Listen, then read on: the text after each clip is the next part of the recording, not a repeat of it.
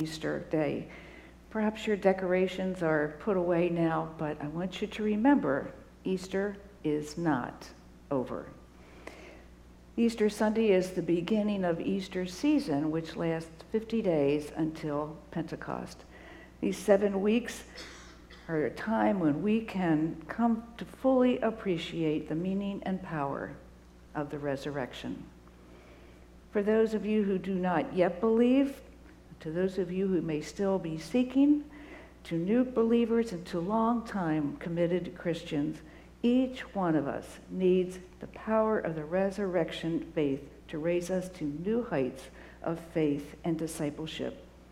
Easter is not over. There is work to be done. We now have the responsibility to share Christ's message of hope, peace, forgiveness, and love. For the next few weeks, we're going to be looking at first letter of Peter, and as believers, he's telling us we have a living hope or a great expectation because we trust a living Christ.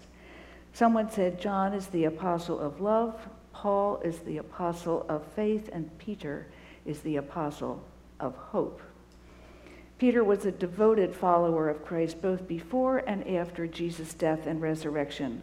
And when this letter was written, Peter was very familiar with persecution. He had been beaten and jailed. He had been threatened often, and he had seen fellow Christians die and the church scattered. However, nothing could shake his confidence in his risen Lord. Peter wrote this letter to the church scattered and suffering for the faith, giving them comfort and hope and urging them to continue to be loyal to Christ. Those who suffer for being Christians become partners with Christ in his suffering. Peter offers them joy and hope in times of trouble. First Peter is written out of the love of a pastor's heart to help people who are experiencing troubled times and for whom worse things still lay ahead. Its warmth appeals to our hearts. Throughout this letter, Peter is thinking about the second coming of Christ. We can remain faithful and endure trials and sufferings with joy because we know the best is yet to come. As Christians, our sufferings are not the end. As we study 1 Peter, we will see how the three themes of suffering, grace, and glory unite to form an encouraging message for believers experiencing times of trial and persecution. True Christian hope is a confident assurance of future glory and blessing. In Peter's first letter this morning, we heard that he wrote, "You love him even though you've never seen him." That kind of faith brings both salvation and the promise of a day when pain will end and perfect justice will begin. Faith will be rewarded and evil will be punished. Until then, we must faithfully serve God here and now. I know that we don't usually repeat the scripture, but it's only a few verses today, and I would just really like you to think about these 7 verses written centuries ago that still speak with us today and every day, especially when we are facing trials. Here's Peter's words again of encouragement. All praise to God, the Father of our Lord Jesus Christ. It is by his great mercy that we have been born again, because God raised Jesus Christ from the dead. Now we live with great expectation, and we have a priceless inheritance, an inheritance that is kept in heaven for you, pure and undefiled, beyond the reach of change and decay. And through your faith, God's protecting you by his power until you receive this salvation, which is ready to be revealed on the last day for all to see. So, be truly glad. There is wonderful joy ahead, even though you must endure many trials for a little while. These trials will show that your faith is genuine, It's being tested as fire tests and purifies gold, though your faith is far more precious than gold. So when your faith remains strong through many trials, it will bring you much praise and glory and honor on the day when Jesus Christ is revealed to the whole world. You love him even though you have never seen him. And though you do not see him now, you trust him and you rejoice with a glorious, inexpressible joy. The reward for trusting him will be the salvation of your souls. I wonder how many of you would like a rich inheritance, maybe even one that you're not expecting. The Bible has more than 250 references to inheritance, showing that even in ancient times, people were concerned about their legacy. Now, maybe in your lifetime, no one will ever leave you any, money or priceless treasures or anything, but God has this priceless inheritance waiting for you, the salvation of your souls.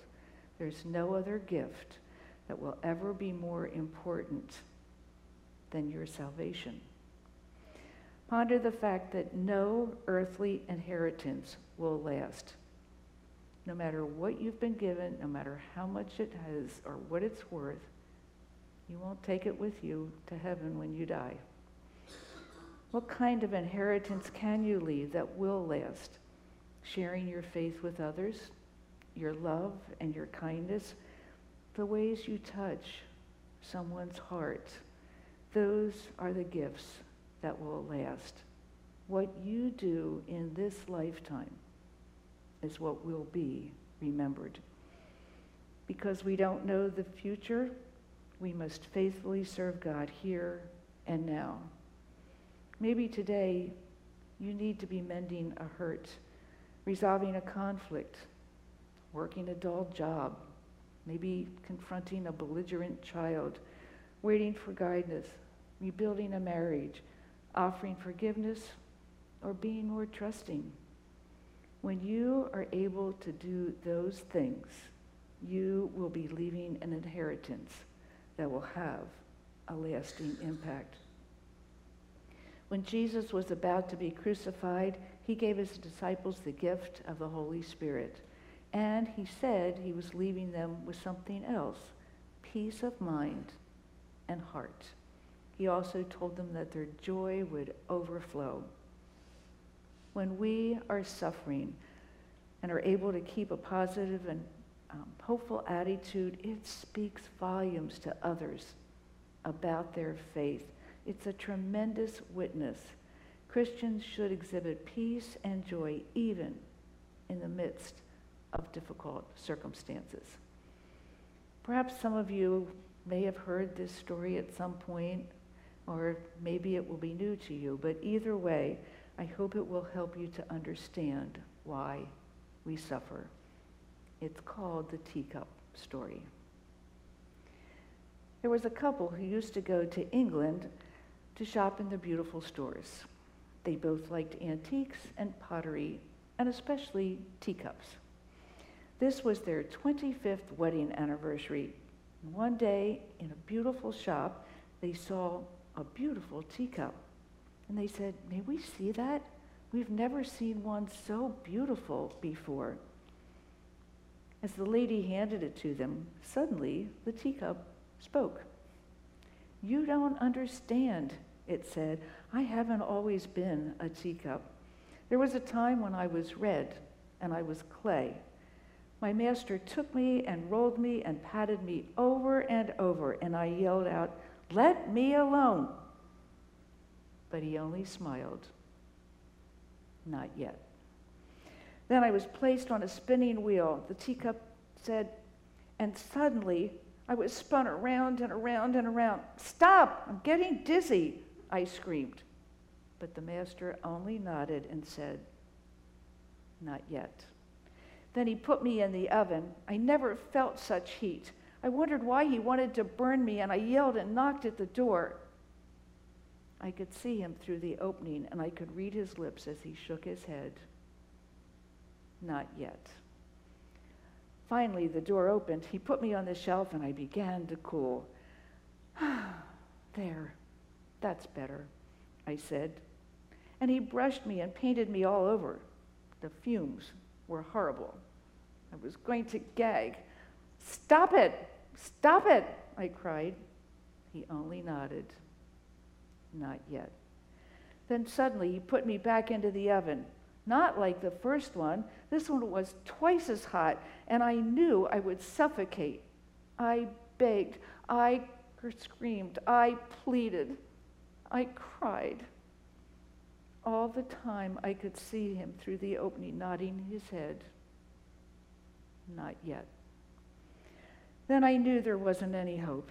I would never make it. I was ready to give up.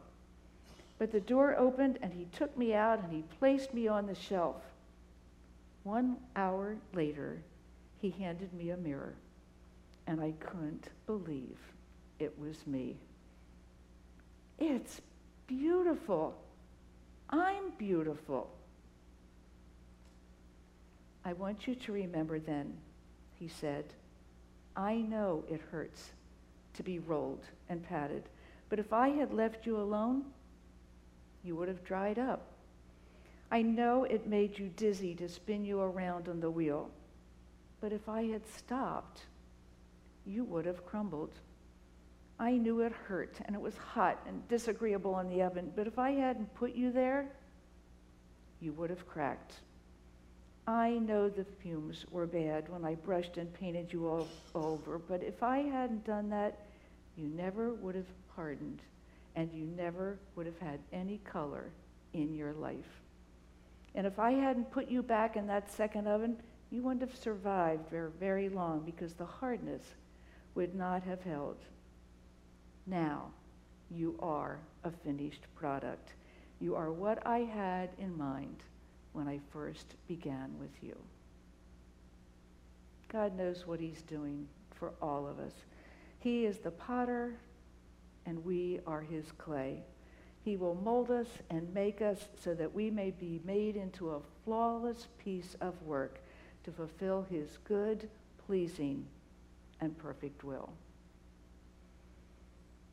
I wonder how many of you have felt, or maybe are feeling right now, like the teacup. It's hard for us to understand why we have to suffer sometimes, but our trials are part of the refining process that burns away impurities and prepares us to meet Christ. Our trials, our struggles, and our persecutions refine and strengthen our faith, making us useful to God. Life's challenges also help us to draw closer to God for his comfort and assurance that we are not alone. We can trust his faithful promises. You know what? You may explain to a child all the medical reasons why he should have a shot in his arm. But when the nurse gets ready to plunge that needle into his arm, he runs to mommy. Comfort comes in not always knowing the reason why, but in knowing the comforter. It's difficult to face surgery and painful treatment, but we can endure them because we know it will renew our health.